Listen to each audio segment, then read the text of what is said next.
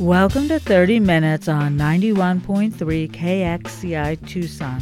I'm Amanda Schager.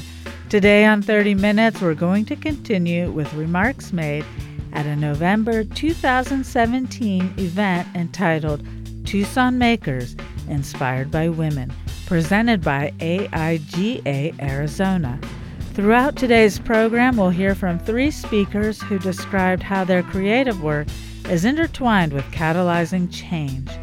Up first, we'll hear from AIGA board member and graphic designer Julie Ray with information about AIGA.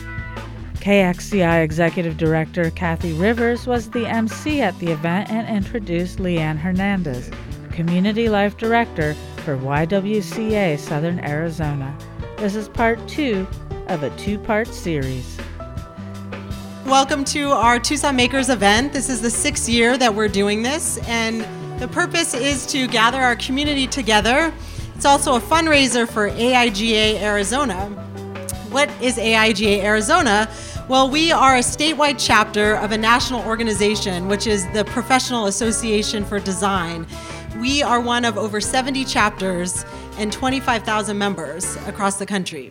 And what we do is we advance design as a professional craft, strategic advantage, and vital cultural force.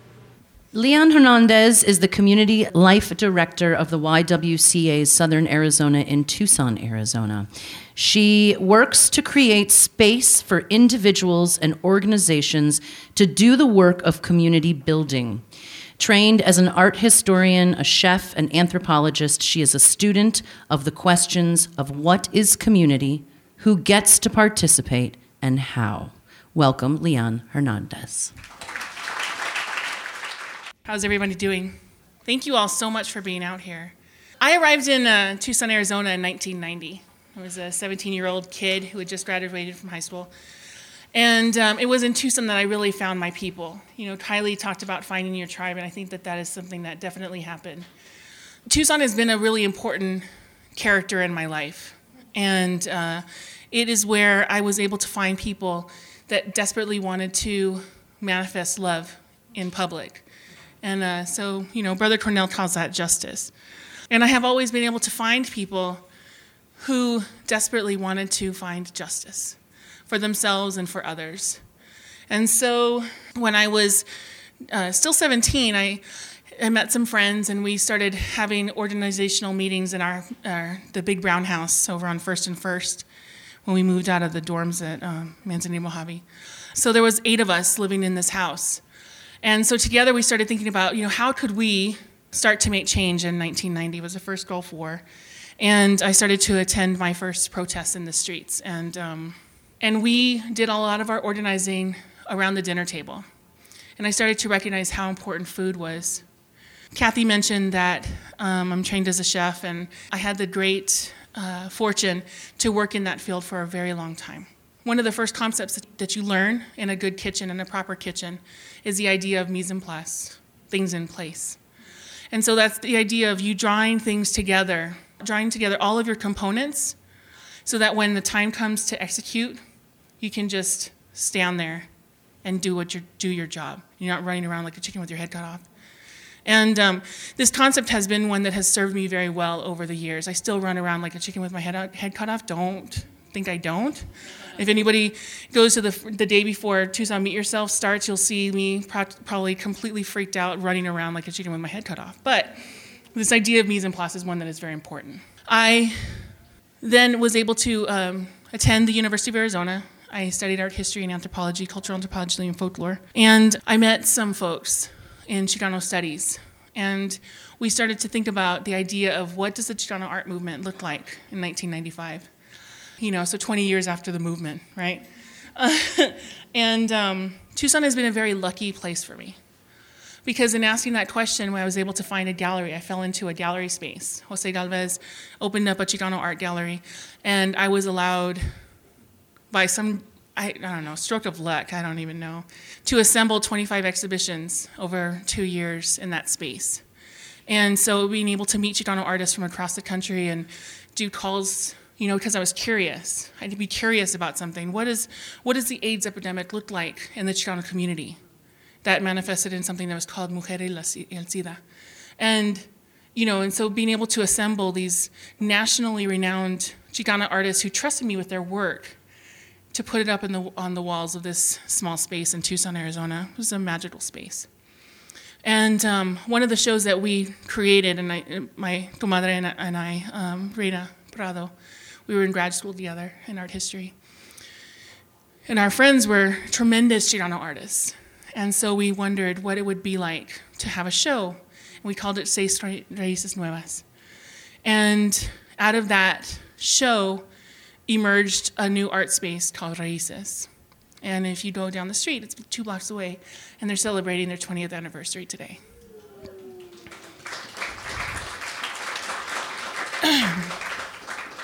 Some of my greatest inspiration has always come from my friends. And I have been blessed with some of the most tremendous friends that I have found here. Many of you are in this room, and I thank you. I'm a little unsettled right now, honestly, because I went to Raíces just before coming here, and my friend Xochi's picture is part of the altar. She passed in April. She and I and some of our friends started that space. And it's just amazing to know that it has endured. And it has gone on without us, sometimes in spite of us, I think. But I think that that's the magic also of this place we call Tucson, is that if you want something, you have to create it, right? I think we witnessed that with a lot of the people in the room. So that kind of audacious moment of being able to say with my friends, hey, we have this extra money, somebody has a studio, let's use their space and we'll build this art, Chicano art experiment and community building. And so it's not just your studio, let's make a space where we can do talleres and we can make art, create art together. And so we did. And that was a really fundamental point in my development as an organizer, I think. Because we were able to talk about all of the ideas that were salient and important to our lives vis-a-vis the art. And it wasn't just art on the walls, it was the art of creation, the idea of telling the story that was hanging on the walls. That was so important, right? Because those were the people that you love the most, your friends. And so you want to, that was my job, to tell the story of the art on the walls. And it was an honor to be able to do that for many years. So flash forward, and food has always been something that I've been incredibly passionate about. And I had the tremendous luck again, I think, of encountering a friend in Paris who had gone to Cordon Bleu. And she inspired me to not be afraid to leave the arts to pursue my passion of cooking. And so I did. And cooking in Tucson was something that was very interesting. I started at Bentley's. Bentley's was my first cooking job when I was 18. I used to ride my bike to cook downtown at what I guess became 00. I don't know. I can't even tell. It's unrecognizable to me now downtown, so it kind of weirds me out. But yeah, so I was able to cook for a very long time, and so this concept of mise en place is one that continued. And as I got older in the profession, I don't know how many of you have cooked before. There's not a lot of women who get paid to cook. And when you do, it's really hard. I had the incredible advantage, I was educated, I was older when I went into the field, and I'm 6'1". And as a matter of fact, I don't take any in the kitchen, excuse me. So I had this advantage, but I didn't see that in a lot of the women that I was working with. And so a lot of the women that I worked with didn't make it to chef. I did, So I thought, what would be my legacy if this is the gift that I have? And so my dream was to develop a cafe where I could train girls to do what I did and to have the confidence to be able to do it and get paid for it. And so that experiment, thanks. That experiment became the cafe at the YWCA. And so it was a real blessing to be able to have that space and that encouragement from my fellow staff members that it wasn't a crazy idea to put a cafe in the middle of a building that is on the west side that nobody knew about. It was a challenge, though. And so, we plugged along, and I got to do a lot of really incredible work with people to not just teach them culinary skills, because my old chef told me, you can teach anybody to cook. You can't teach them not to be an outlaw. So being able to operate that space within the YWCA, which is, a space whose mission is to eliminate racism and empower women and to promote peace, justice, freedom, and dignity for all. To be able to do that in that space was a magical experience. And I got to do it for 3.5 years. Now that project has been transformed into what is called Tucson Cafe, and I have moved on to a different aspect of that work, which is advocacy. And so now me and my team, we are called the Stand Together Arizona Training and Advocacy Center, and we do community building, and we do political organizing, and we create space for folks, and we share the resources that we have by allowing folks to use our space and organizing alongside of them. But also recognizing that we have a lot of privilege as an organization that has 100 years operating in this community. And so when folks need voice, we try to support, and we try to, articulate as we can. And right now we're working on a project called Operation Haboob, which is about imagining together what would it take to make Arizona a place where everyone could thrive? And we are asking that question around the state. And we'll assemble those ideas into something called the People-Powered Agenda. And in that way, try to make the state, co-create a future for the state that we all deserve. So Tucson has been a place of incredible joy, some loss, but a lot of co-creation. And so I thank you for being here. You are listening to remarks made at a November 2017 event entitled Tucson Makers, Inspired by Women, presented by AIGA Arizona on 30 Minutes, 91.3 KXCI Tucson. That was Leanne Hernandez, Community Life Director for YWCA Southern Arizona. Up next, KXCI Executive Director and event MC Kathy Rivers will introduce Debbie Chess Maybe. Debbie Chess Maybe, ladies and gentlemen. Debbie has over 25 years of nonprofit program development and leadership experience in a variety of sectors, including youth and community development and arts-based economic development. Debbie will be starting a new venture in helping to lead the Dunbar Pavilion, an African American Center for Art and Culture, into its next 100 years of cultural significance in our community. She is the chair and founding member of the Tucson Black Film Club, a board member of Arizona Citizen for the Arts, and the nonprofit loan fund. Off script, I really want to encourage you to connect with Debbie and get a tour of Dunbar. We had an opportunity to go there. I'd never been inside. I'd always seen the building living around Tucson, and I know she's going to do incredible things for this community and for that wonderful building. So Debbie Chess, maybe, ladies and gentlemen.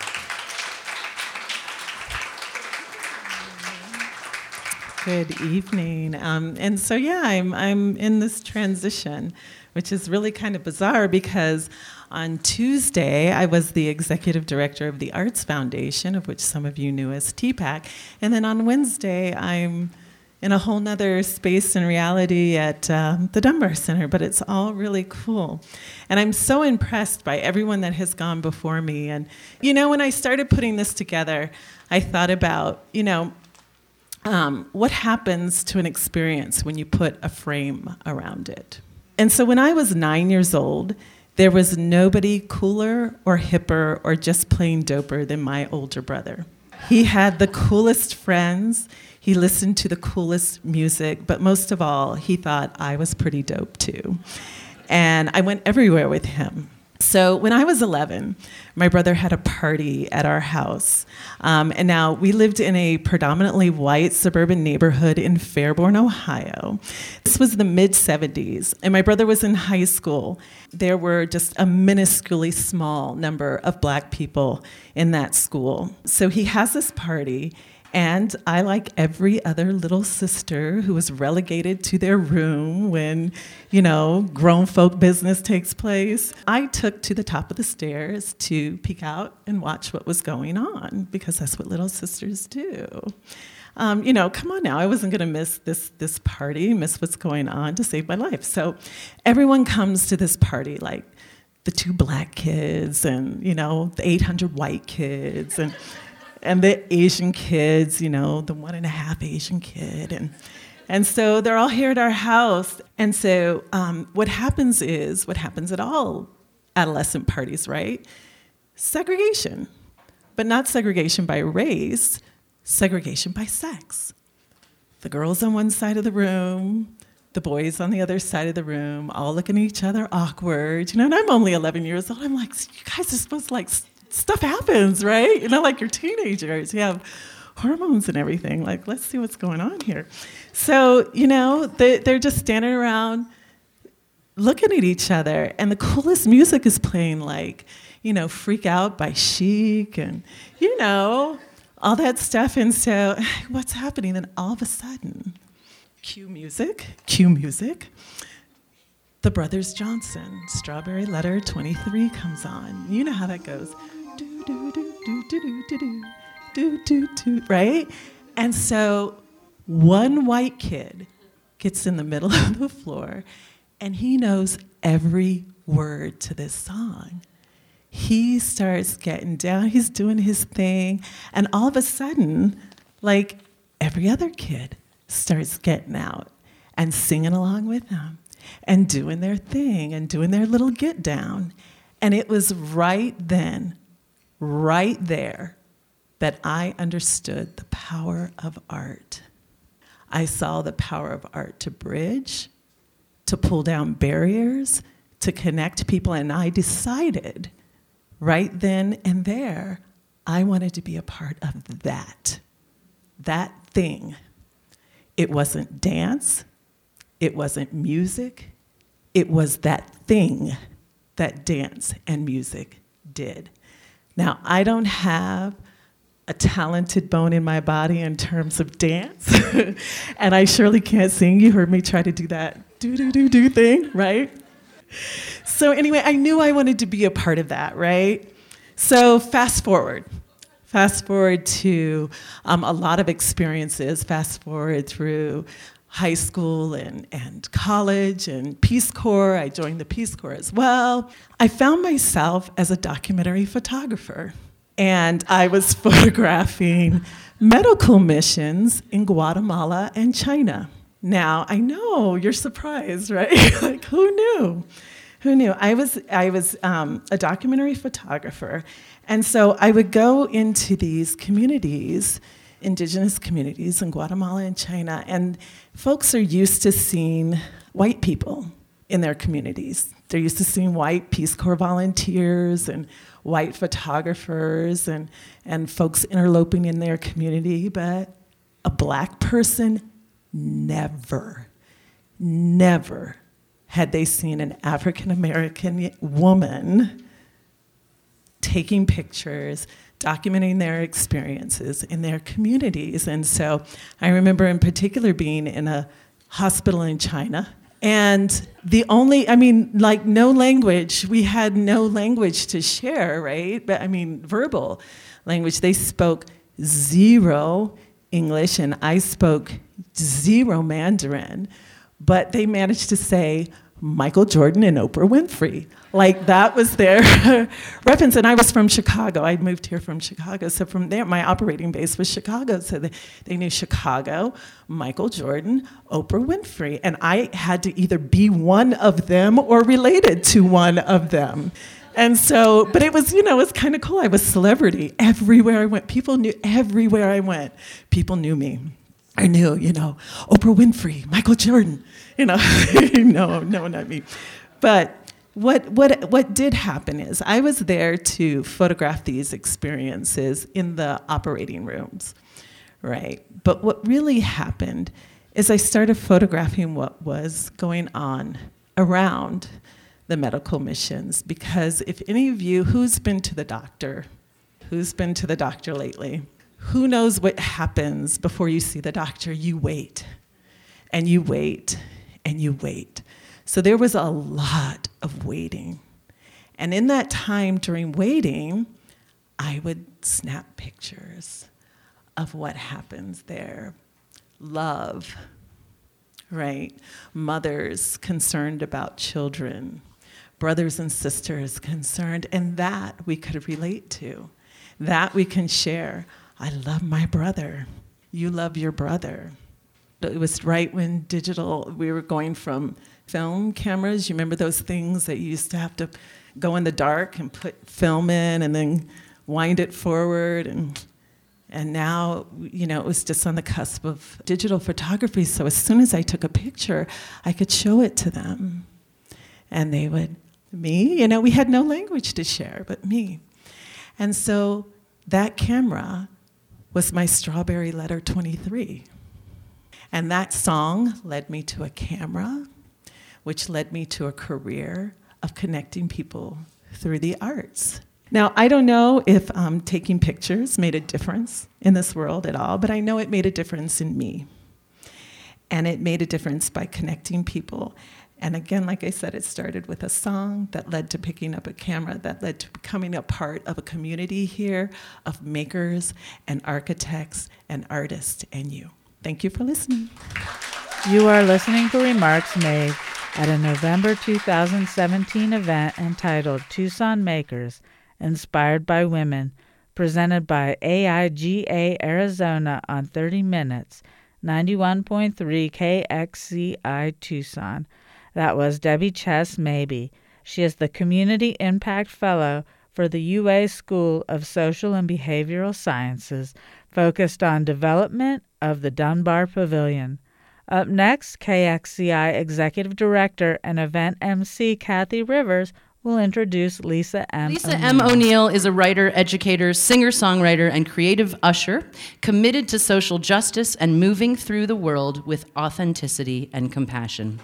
Originally from New Orleans, she has lived in Tucson for a decade, where she writes into issues of social justice, sustainability, politics, and pop culture through essays, journalistic articles, think pieces, and hybrid forms.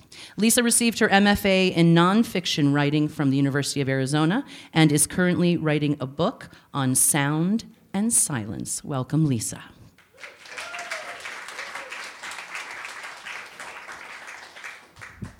I'm really honored to be here, so thanks to everybody with AIGA and to Borderlands. And I want to say I was super honored already to be invited, but then when I saw the list of who was participating, I felt even more honored because they're people in the community that I deeply respect and admire. So I really also appreciated the invitation. Well, it felt like an invitation to think back to early connections with art, which wasn't something I did in preparation for this, but what flashed back to me was me in my childhood bedroom weeping while reading Where the Red Fern Grows, which I'm sure I'm not the only one who had that experience. But what it made me think about is writing and reading as having the capacity to build empathy and compassion for people that you have shared experience with, but people that you have only the shared experience of being human. And so I feel like I connected with language in that way at an early age, and with music at an early age, because of the capacity for it to hold all of this emotion that I felt as a young age and didn't know what to do with. So I am a writer and a writing teacher, and I also make music. I'm a songwriter, and I call myself a creative usher, which is like, I started using that because I don't really like the term for myself of coach or editor, but I like to sort of sit with people and see what stories are important to them and like help them move those through. So what I was going to talk about today was a little bit about some of the writing that I've done that I feel like is my attempt to engage with social change. And I see writing as an opportunity for discourse, like I said, an opportunity to build empathy and connection with other people.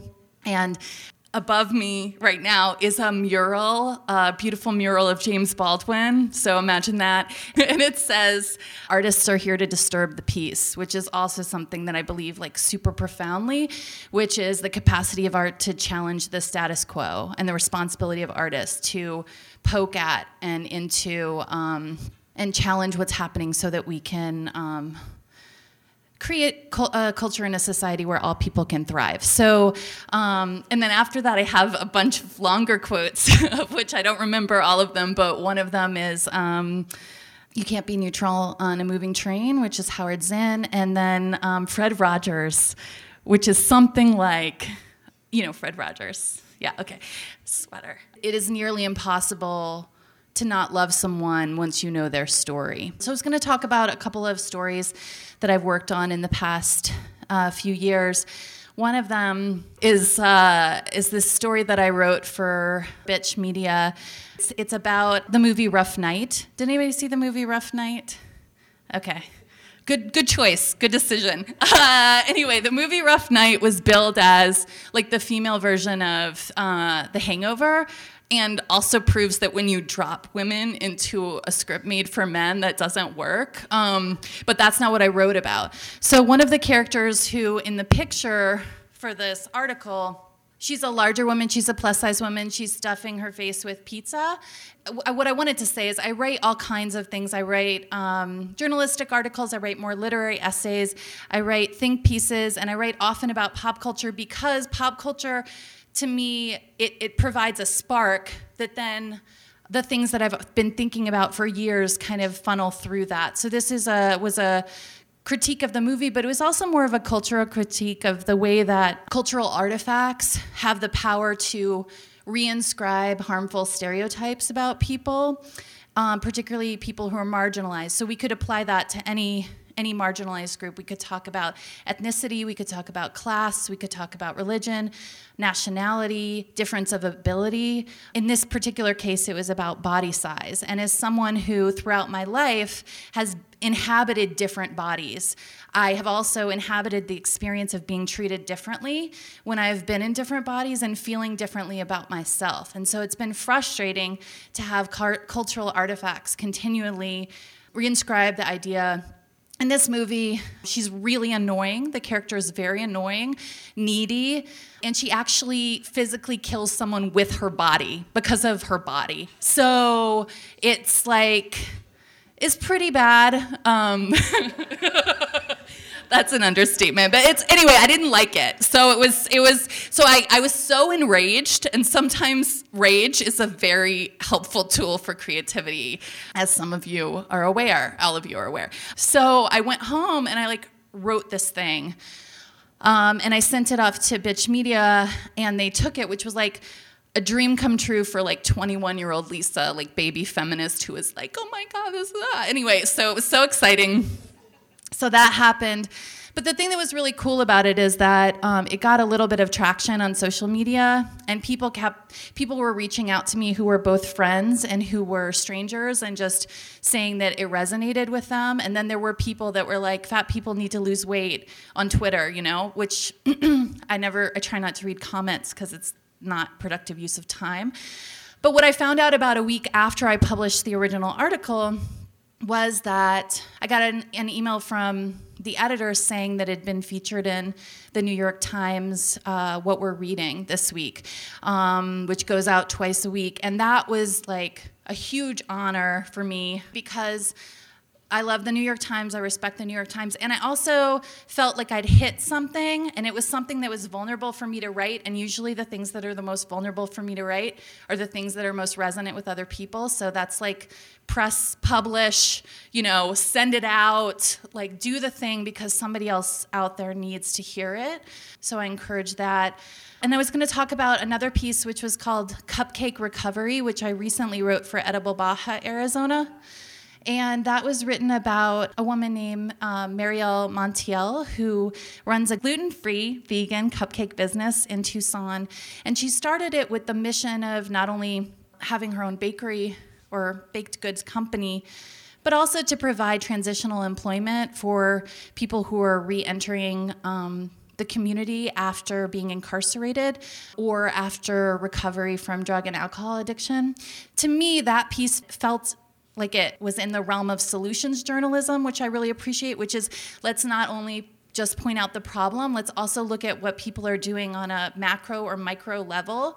And she's, employs one person at a time, right? But that person is one person that is getting an opportunity to have employment, which is so difficult to do. So that was another responsibility that I took on in the piece, which was to weave in statistics about how difficult it is for people who are reentering to find employment, particularly people who have felonies on their record. So it's a profile, but it's also talking about the larger issue. And then I went home to report on the flooding about a year ago in Baton Rouge, Louisiana, which wasn't getting coverage because election and also the Olympics were happening. And so I noticed there was just not a lot of coverage. And so I thought I might actually have to help my parents got the second home in a decade, but I didn't have to do that. So I ended up just talking to people and trying to amplify those voices. And then the last piece I was going to talk about was a piece I wrote called Dear Men Who Wish to Be Allies to Women. And it's a piece that I wrote and published on Medium because I couldn't find, I pitched a couple places and nobody wanted it in that moment. But basically that came out of a conversation that I had with a man friend where I felt like we were missing each other when I was trying to talk about the experience of being a woman in this particular instance. And also a little bit of rage, to be honest. But instead of that being directed at my friend, I sat down and wrote this piece that was me being really honest about what I felt like could be helpful in terms of cisgender men being better allies to women. And it's something that I also have learned, or I feel like a lot of it mirrors what I've learned as a white person trying to be a better ally to people of color. And so that piece is one that I wanted to mention because it's a piece that has had a lot of traction on social media.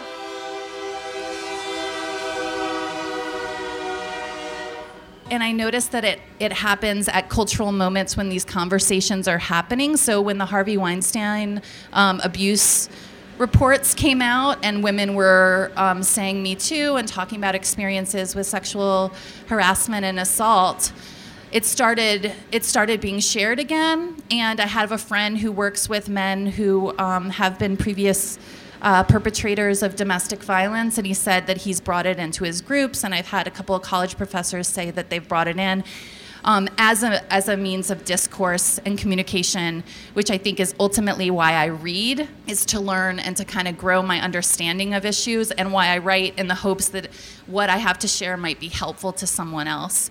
The last thing I want to say is that I'm also really committed to teaching, and teaching is part of my writing process. And right now I'm teaching in adult and juvenile detention with minors and also at the state prison with minors. It's a real privilege to do this work, and I feel like there are a lot of people that are incarcerated that are brilliant artists and writers and thinkers and that have a ton to share with us. So I think figuring out how to facilitate how to hear those voices of people on the inside, on the outs, is really important as well. And I think I'll wrap up there. Thank you.